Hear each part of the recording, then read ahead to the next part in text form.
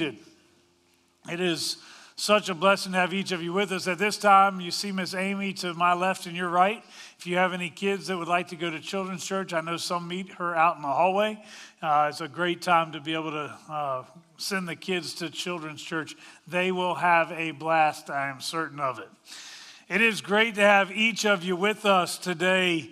Especially nice to have the choir back, and thank you all the choir members for your willingness to serve. I was reading this morning from Psalm 118, and I want to share just a little bit of what I read in my own devotional time today. This is a day that the Lord has made. Let us rejoice and be glad in it. Save us, we pray, O Lord. O Lord, we pray, give us success. Blessed is he who comes in the name of the Lord. We bless you from the house of the Lord. The Lord is God, and he has made his light to shine upon us. Today we have a reason to rejoice. And it's not because of the things that we have or because of the people that surround us, although we are grateful for these too. The reason we rejoice is because he has made his light to shine upon us. We rejoice because Jesus has won the victory, and the best days of the church are yet to come. As I begin today, I'd like to begin with a brief word of prayer. Father, I thank you for the privilege of gathering with these people in this place. I pray now that you would pour out your Spirit on us, speak to us, and we will praise your name for what you choose to do. In Jesus' name we pray, amen. As many of you know already, my family recently had the privilege of going to the beach. We stayed at a place called Ocean Lakes. I think some of you have actually stayed there as well. One of the nice things about staying there is that they've got all kinds of things to do. They've got a water park, miniature golf, fishing, and a bunch of other stuff as well. But for me, my favorite thing to do is to go down to the actual beach where there's ocean and water and sand and all of that. Well, what was really great this year was that the water seemed to stay shallow for a very long distance. In fact, on one occasion, I realized that I was about 25 yards out and the water was only up to my waist. And while this is really nice, there are certain things that you can't do unless you're willing to go out into the deeper water. So there we were on a super crowded beach with hundreds of people playing in the dry sand, building sandcastles, playing games, hiding under their umbrellas as if they didn't know the sun would be out today, and watching what was going on in the water. Then you also had a pretty good crowd of people playing in the shallow water, almost enjoying the cool water around them. And finally, you had a small few that would swim out into the deep water, swimming and riding the waves. Let me suggest to you this morning that this image is one that mirrors the church in many ways today.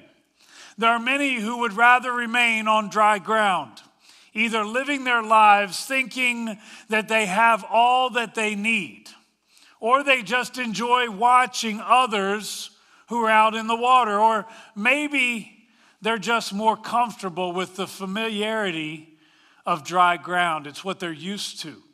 Still others have chosen to jump into the spiritual waters, but they only want to go so far. They like being in the water and certainly find it refreshing, but they'll never be fully enveloped by it. And finally, there are a few who will choose to go deep into the deep water of faith, experiencing all that God has available to us. Let me suggest that this is the same kind of world which Jesus dealt with 2,000 years ago.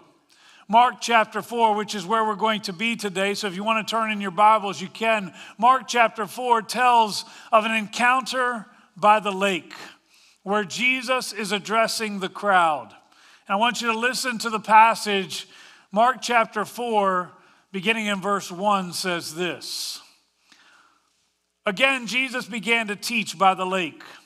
The crowd that gathered around him was so large that he got into a boat and sat in it out on the lake, while all the people were along the shore at the water's edge. He taught them many things by parables, and in his teaching said, "Listen, a farmer went out to sow his seed. As he was scattering the seed, some fell along the path, and the birds came and ate it up. Some fell on rocky places, where it did not have much soil. It sprang up quickly because the soil was shallow. But when the sun came up, the plants were scorched, and they withered because they had no root.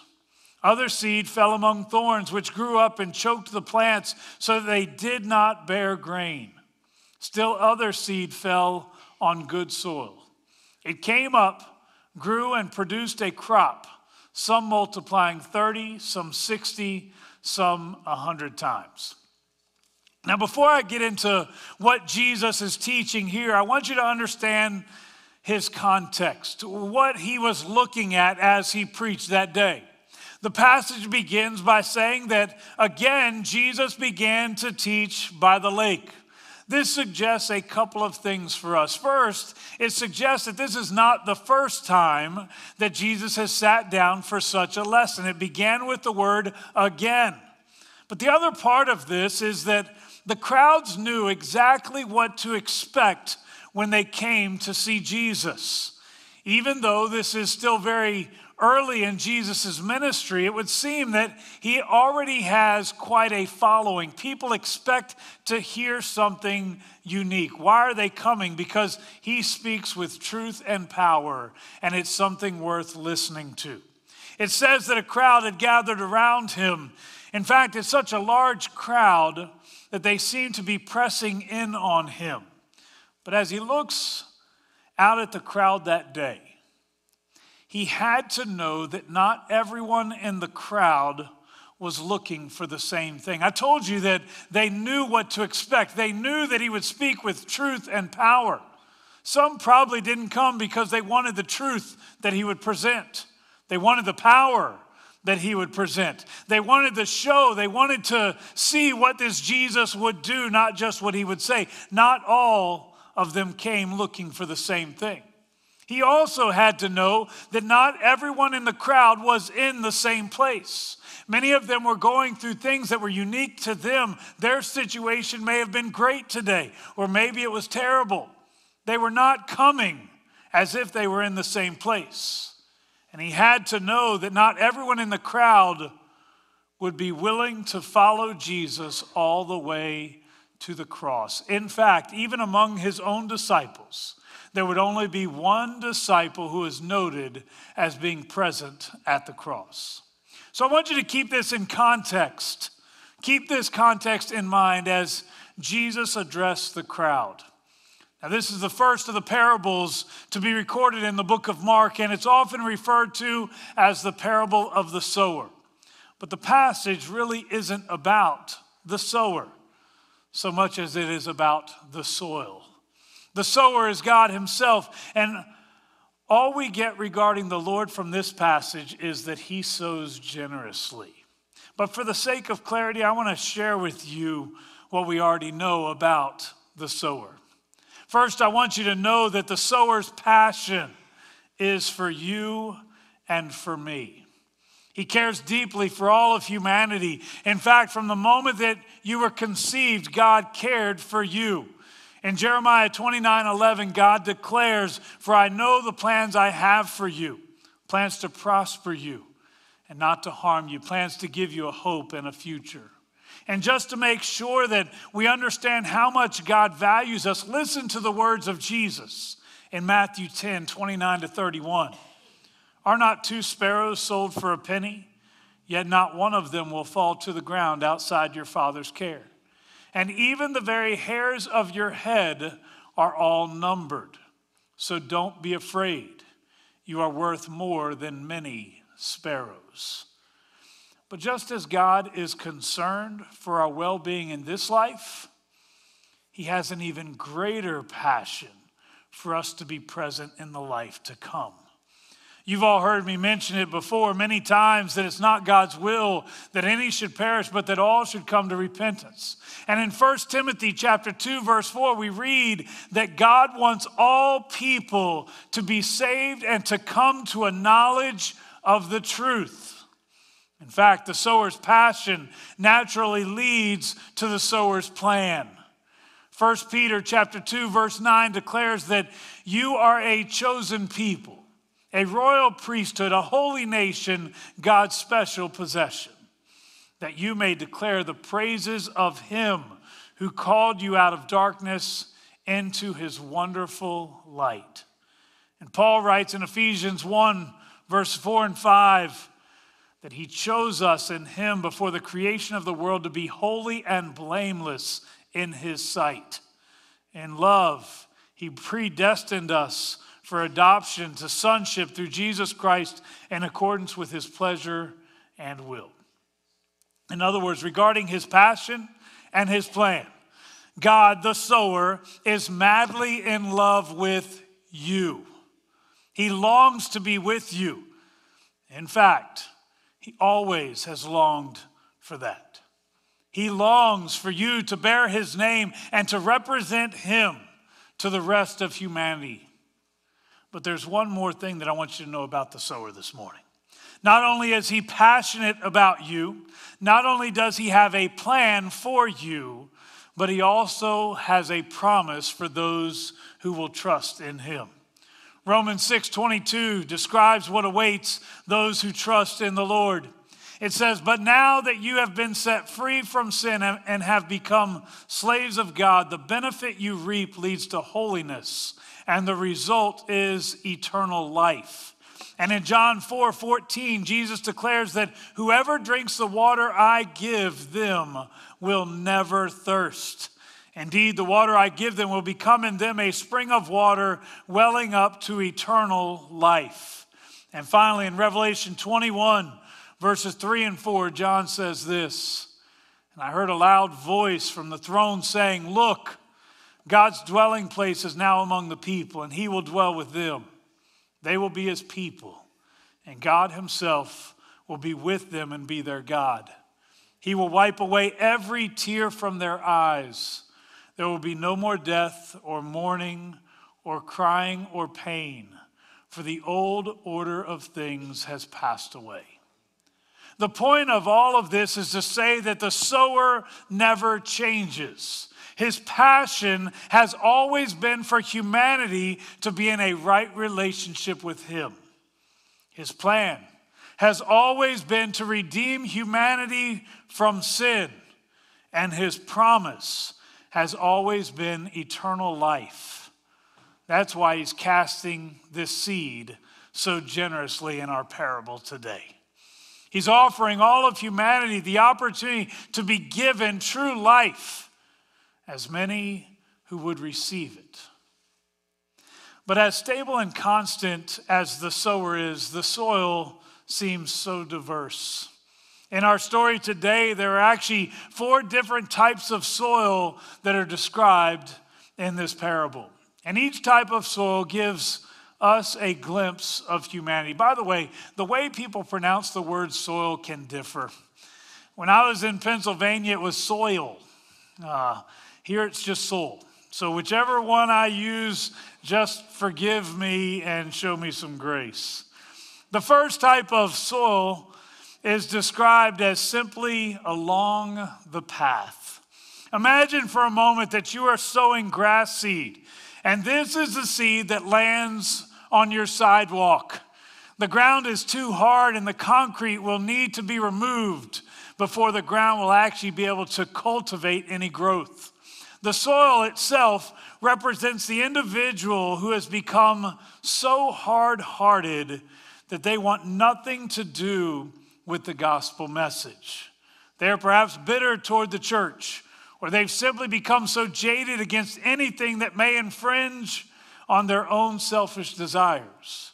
And they will not receive the seed of God's word, no matter what happens in their life. At least that's the way we would perceive them.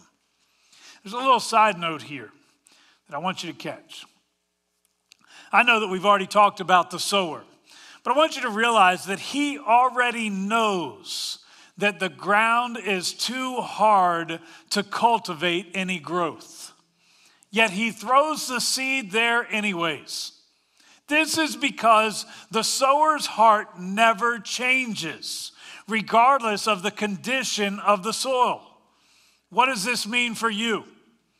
If you are that person who has no interest in Jesus right now, you should be either encouraged or discouraged, because God is not going to stop what he is doing.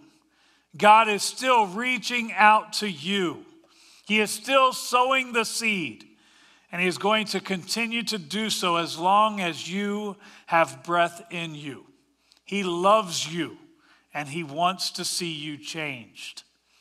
But another application of that is seen in those people whom we might label as lost causes. We see the hardness of their hearts, and we can't imagine a way that God could actually redeem them. But I remind you today that there have been many who have been moved from along the path into a right relationship with Jesus Christ. They were bitter, they were hard-hearted. Maybe some of them were you.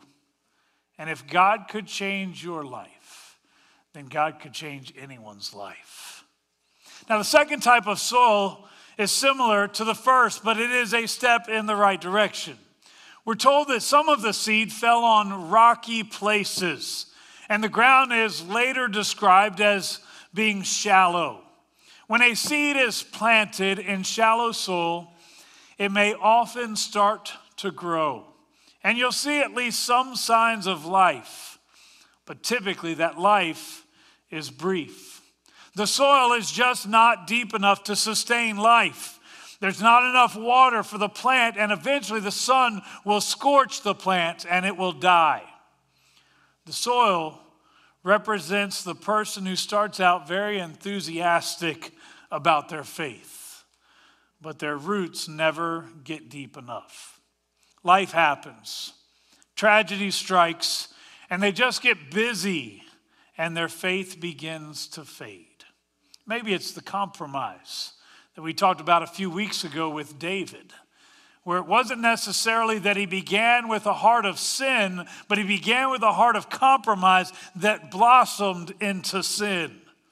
Their faith never gets below the surface, and it cannot survive the trials and hardships of life. Plants need roots to go deep to get water and the nutrients to survive. Similarly, Christians need deep roots that will continually renew and refresh their faith.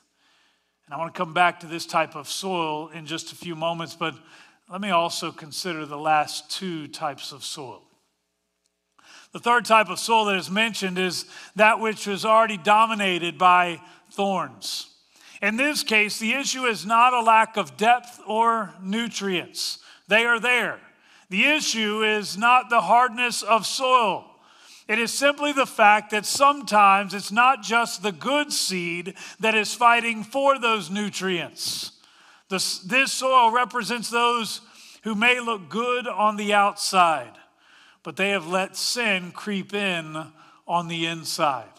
Or perhaps it's simply those who are so busy with other things, and God ends up having to take a back seat. Although they might say that Jesus is their Lord of everything, their lives tell a different story. They haven't fully turned their lives over to him. And eventually, that path will also lead to death, because what was filled with such great potential will be choked out by the many weeds that are also present. There's an author, his name is Mark Moore, and he put it this way in his book, The Chronological Life of Christ. He said, concerning the third type of soil, it is incorrect to picture little seeds being thrown in the middle of a weed patch. The thorns, if any are left after the hot, dry summer, would be plowed under after the seed has been sown. The true picture is good seed competing with bad seed. Luke even uses the word symphio, meaning to grow up together. The implication is obvious. Our lives may look pure. Ostensibly, we are in no danger of bad weeds, but the seeds are there. On the outside, everything looks good. But so often we have allowed other things to remain that do not belong. And eventually, if we allow them to remain, they will begin to choke out the good that God is looking to do in us. That is why it's so important to guard our hearts. We need to be constantly looking out for anything that wants to attack our lives. In fact, I'll add that this is not merely a concern for the new believer. This is something that we must always be alert to. Paul wrote in 1 Corinthians 10 that we must be careful when you think you are standing strong. His warning was that if you let your guard down, you are in grave spiritual danger. Don't let compromises and sin choke out what God has placed in you. And finally, the last type of soil is the good soil. Obviously, the seed that falls on this soil will thrive, producing all kinds of fruit. And who doesn't want to be in that kind of soil? The person whose life has good soil is the one who is most open to the Lord's leading in them. This is the person who hears the word and eagerly wants to dig deeper. They want to know more. They want to know how this might apply to their lives. It's not enough to just hear the preacher say it. I want to know what the word tells me. I hope and I pray that for many of you here today that this describes you. My prayer is that each of you will have a hunger and a thirst for more of Jesus. Yet I realize that for far too many in the body of Christ, this would not be the case. What is clear to me is that God will only take you as far as you are ready to go. And maybe the issue isn't just being ready, but being willing. The reality is that God longs to see his word take root in your life. But you must be willing, or it simply will not happen. Do you long for God to rework the soil in your life? Are you willing to remove the thorns and the weeds that threaten to choke out your faith? Or have you already had enough of this Jesus? Are you good being in the rocky ground or the thorny ground or even along the path? I told you earlier that I wanted to go back to the soil that was shallow, the rocky places. When I first mentioned this soil, I suggested that this soil represented those who started out strong, but they never grew.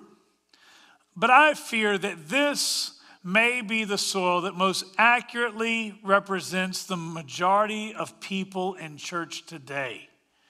Maybe even me sometimes. I met with another pastor this week and we talked about the need for the God of more. I'm not talking about the God of more people. I'm not talking about the God of more things. I'm talking about the God of more Jesus. The God of more grace, the God of more hope, the God of more transformation, the God of more fulfillment. What I'm talking about here is that I don't want a Christian life that's just as good as everybody else. I want to know that the Lord's presence is so real in me that I have to be changed. I cannot stay the same. I started this morning by talking about deep water. Remember that I said that there are many who are still on dry ground and others who are in the shallow water. But a few are willing to go out into the deep. There's a great story that I'll close with from the book of Joshua that will illustrate this today. The Israelites had been 40 years waiting to get into the promised land. And finally the day arrives. In Joshua 3:5, the Israelites are told to consecrate yourselves, for tomorrow the Lord will do amazing things among you. That next morning, while the Jordan River is at flood stage, Joshua instructs the priests to carry the Ark of the Covenant into the water and to begin to walk across to the other side. I told you it was at flood stage. It's probably the worst time of year for them to cross this river. This was a place they had been probably camped out for at least a year. At the beginning of the book of Deuteronomy, we are told that they camped out east of the Jordan across from Jericho. Well, the very first place they would go once they crossed the Jordan, first city they would take is Jericho. That means they had been there for about a year.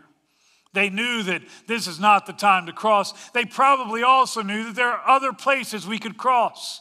And it would be better if we went upstream just a little bit. But Joshua instructed them, consecrate yourselves, for tomorrow the Lord will do amazing things among you. Have you ever seen a river when it's at flood stage? The water rages, the ground is soft. It wouldn't take much for someone to be killed. The people in Kentucky today can attest to that. I remember many years ago when I lived in Colorado, I was doing some fly fishing with a buddy, and he was walking in ankle-deep water right through the middle of a stream. Suddenly, he found a sinkhole, and he sunk completely down to his waist. It was actually a pretty scary situation, and he ended up actually losing his waders in the process. We could not get them out. Anyways, what Joshua does here is intriguing to me.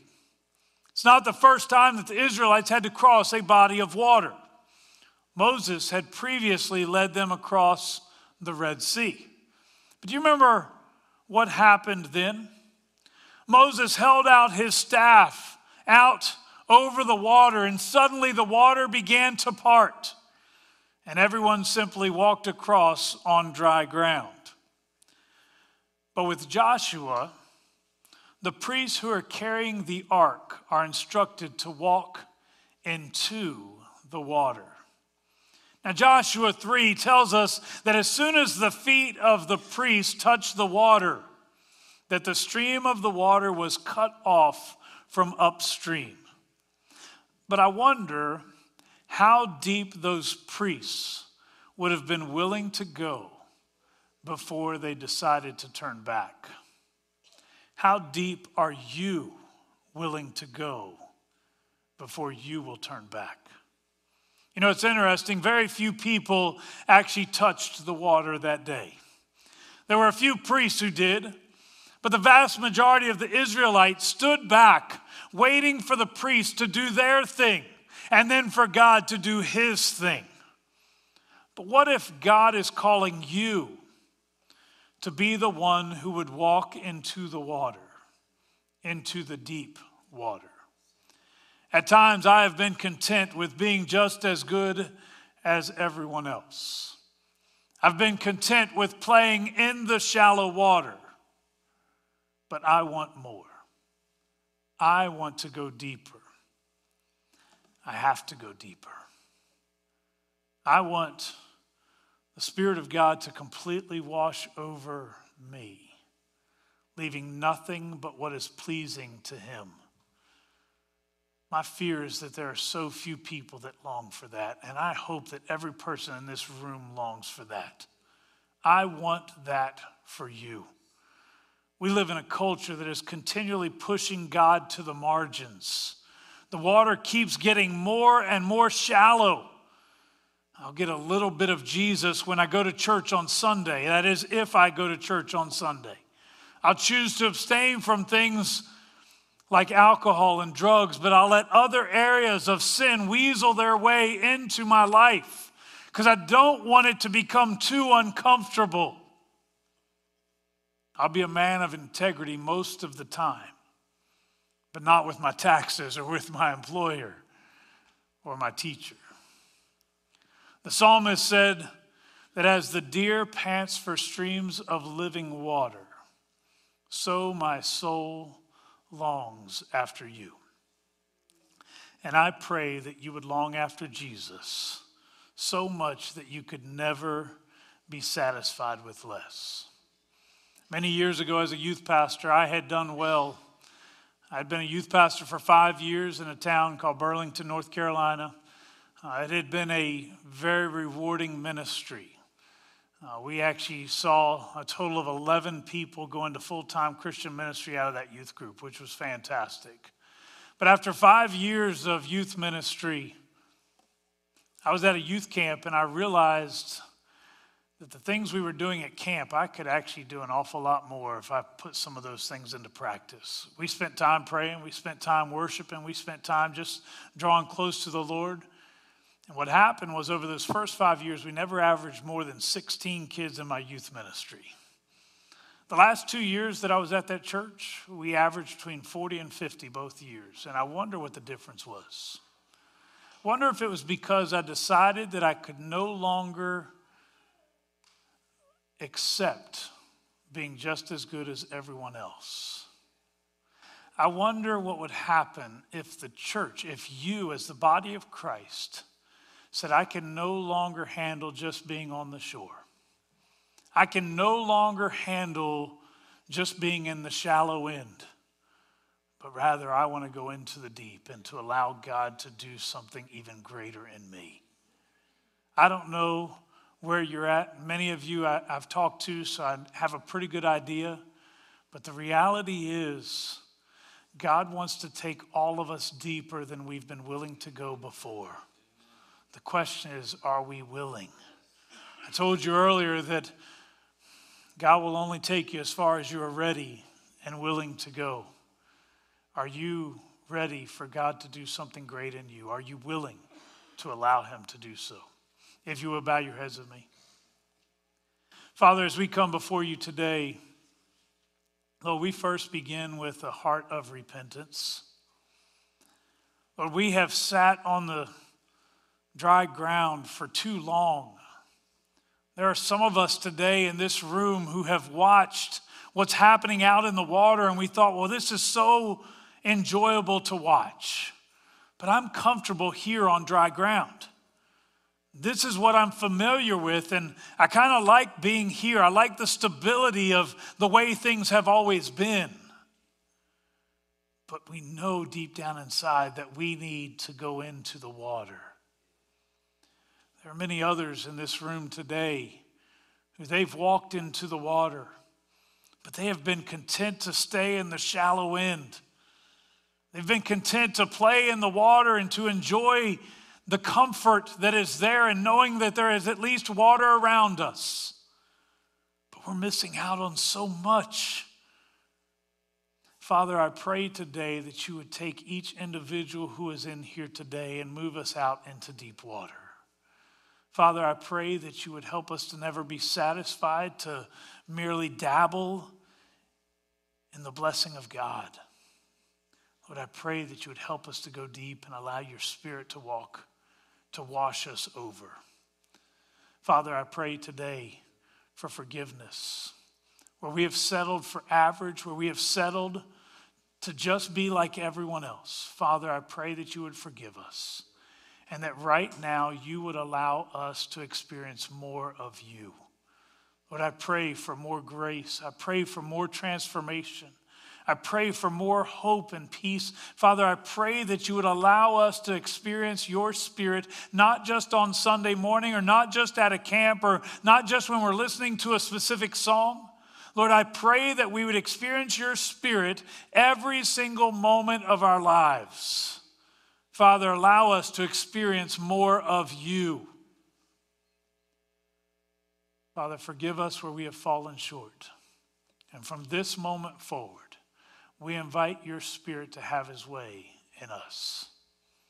May you be honored. In Jesus' name we pray. Amen.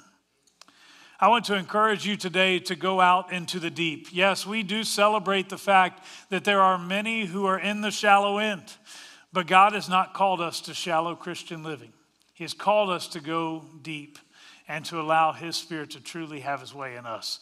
You are a blessing. Thank you so much for being here this morning, and hopefully I'll see you again next week. Come back and we will worship again together.